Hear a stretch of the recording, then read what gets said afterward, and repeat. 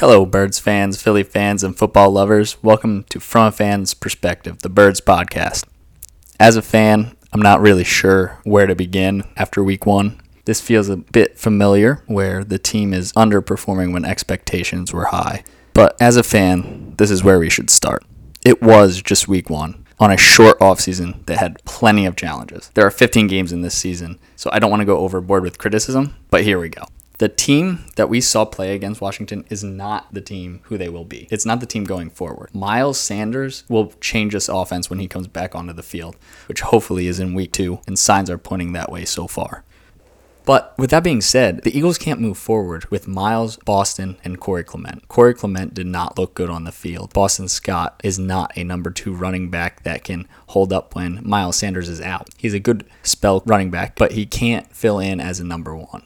The offensive line needs a makeover, which I fear means trading Zach Ertz. I don't want to trade to the Cowboys. That won't happen anyway. Whoever came out with that report this week is idiotic. But the offensive line does need a veteran to come in on that right guard spot. Or we need to put Matt Pryor there and put him in the position that he was in when he succeeded at the end of the year last year and supposedly in training camp. Whatever they do, they cannot and will not give up 8 sacks a game. Because Lane Johnson coming back is going to completely change things. He says he's going to play against the Rams. So let's not just give away Zach Ertz if that's the only way to get an offensive lineman.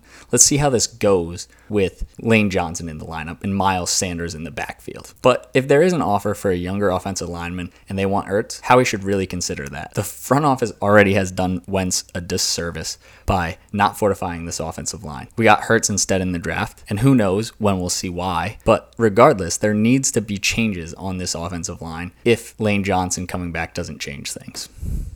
Week 2 will, like I said, be a different story because we're going to have Lane Johnson back and hopefully Miles Sanders. In week 1, the wide receivers were not terrible. It was interesting that Deshaun Jackson wasn't on the field as much as we thought he would be, and John Hightower probably shouldn't have been on the field yet. Hightower and Reagor had 2 balls come to them that resulted in interceptions, and I'm not letting Wentz get off scot-free, but they take a little bit of responsibility in that as well. They're now in the NFL. They cannot continue to let the ball come to them.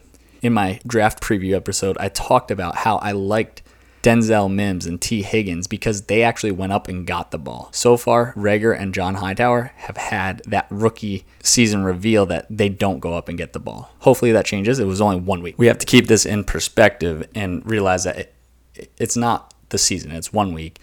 They performed very badly, and hopefully it turns around. Now, on the coaching side, I have a couple complaints. The first is with the balance. I'm beating this dead horse, but Doug Peterson needs balance. And here's a prime example of it. On 32 first downs that the Eagles had, they only ran the ball 9 times. That's pathetic. Running the ball on first down is going to get you ahead in the game. And they were ahead 17-0, and they still only ran the ball 9 times on first down. That's pathetic. In the second half of the 15 first downs that they had, only 3 were runs. That's absolutely awful. And the run-pass breakdown was 17 rushes to 42 passes. That's 28% running, 72% passing. That is not balance. So Doug just really needs to go back to the drawing board on this offense, especially with the offensive line in the state that it was in week 1. He really just needs to get back to whatever they did early in that game and start letting that offense work in Wentz's favor instead of against him. But Wentz, he was great at the beginning, but something changed. And maybe it was the end of the scripted plays. Maybe it was the aggressiveness changing because they had the lead. Regardless, he was running for his life. But despite that, he needs to be smarter situationally. This week, I realized, I heard it on sports radio, that Carson Wentz has only thrown the ball away 13 times since 2018. A quarterback needs to throw the ball away. There's going to be times where the line breaks down, and you're going to have to throw the ball away. He needs to understand that it's not a failure. It's avoiding a failure. It's showing you realize the situation, and there's another play coming that you can start with without having a loss of yardage or a turnover. He doesn't need to hit the home run every single time that he's on the field. So I just want him to play smarter. He needs to take calculated risks, sure, try to avoid the sack sometimes. But to get back to winning, he has to make those smarter decisions to throw the ball away or get rid of the ball quicker to begin with. He was holding on to the ball in some of these situations very long. Week 2 is show me something for Wentz. And I really need him to step up. But is he going to? From my perspective, I think he will. Now, in the red zone, the defense did awful. They allowed touchdowns 75% of the time. Since 2017, they've let touchdowns in the red zone 55% or less. I know it was only one game, so 75% is a skewed number, but that is still an awful number. When the defense had a full field, though, I did see a lot of success. The defense was definitely better on a full field, and the offense definitely put them in a bad position very often. Which brings me to my next point. One of those times was when Doug went for it on 4th down in the 4th quarter. He needs to stop going for it on every 4th down. And I get it. From a fan's perspective, you want your coach to be aggressive, and you don't get to pick and choose to only be aggressive when it works. I'm not saying that every time he goes for it, it has to work, but this is, again, situational. You had 3 timeouts, 4 minutes and 30 seconds left. You are on your own 42-yard line. You should punt the ball there because you're getting the opportunity to pin a young quarterback deep on his side of the field, and the pressure gets put on him then. Instead, you give them an easy field goal to take the lead to 2 possessions. You were only down by 7 points, which is, it's not an insurmountable lead with 4 minutes left and 3 timeouts, especially with how Dwayne Haskins actually was performing out throughout the rest of the game. But that's the end of the rant, the end of my negativity and criticism. I am looking forward, and I did get a couple positives out of this game. One of them was about Jalen Reagor. I think that overall, his speed is real.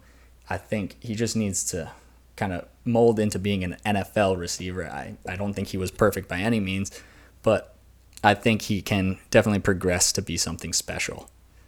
Goddard, he really stepped up. I think that you can see a clear improvement from last year. Not that he was not good last year, but I just saw some more confidence in him, and I think he's here to stay, and he's going to be playing a lot and making an impact.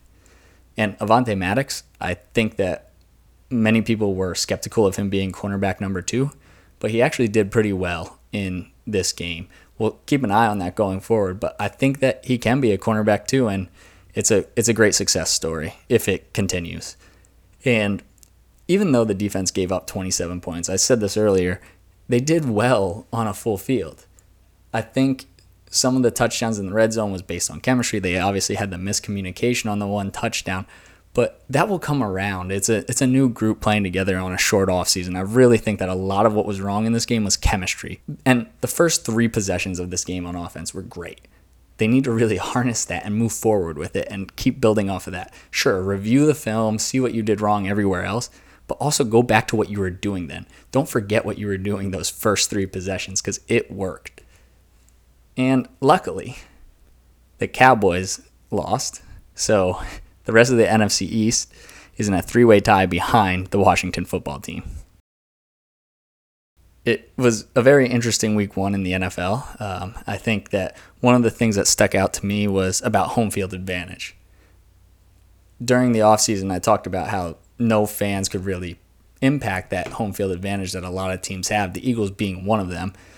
And this week, we saw home teams go 8-8. 4 of the favorites lost at home, and 3 underdogs won at home.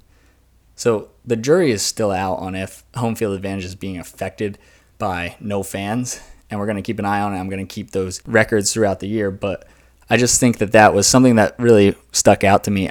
I didn't look back to see what it was last year on week 1, but I do feel like 8-8 is a little low for home teams, especially when 9 of them were favored.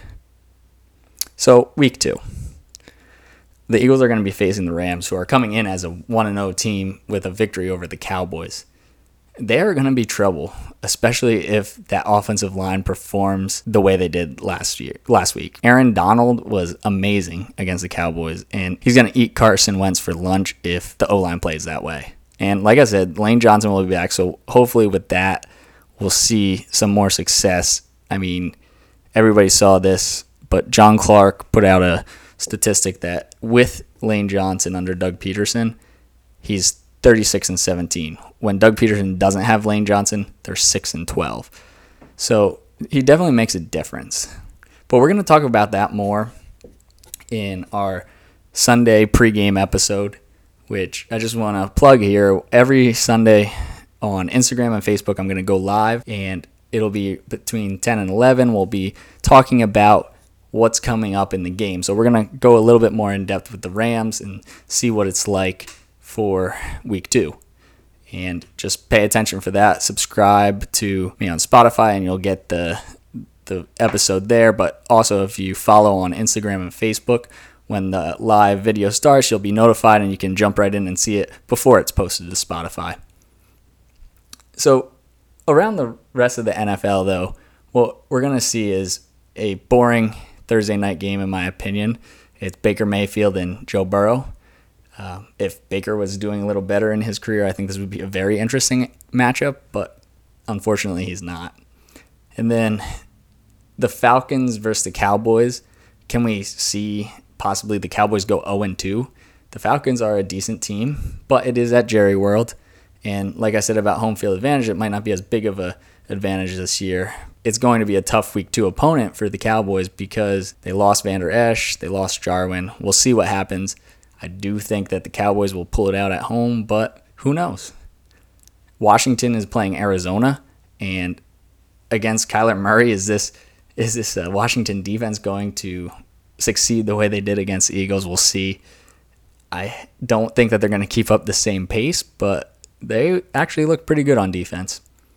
And then we have Ravens versus the Texans. That's a game that I'm going to be interested in. Unfortunately, it's at the same time as the Eagles game, but it'll be a high-powered offensive game. And Houston faltered in the second half against the Chiefs, but they still impressed in the beginning. And then Lamar Jackson just is always fun to watch. Chiefs and Chargers will be interesting. I think that Tyrod Taylor is definitely different from Phillip Rivers in the Chargers offense, and he's going to be going against Mahomes, so that'll be fun. And then the Chicago Bears have a bye this week because they'll be playing the New York Giants. The Giants looked awful in week 1, especially their offensive line. It's the only one that might have done worse than the Eagles. Saquon Barkley was held to almost no yardage. So now I'm going to talk about my picks of the week, though. The locks of the week, I think, which last week I went 2-1 in these locks. I think that the Cincinnati versus Cleveland game, the line is currently -6 for Cleveland. I think Cincinnati's going to win that outright, so I'm taking the money line on that. The money line is plus 215 for Cincinnati.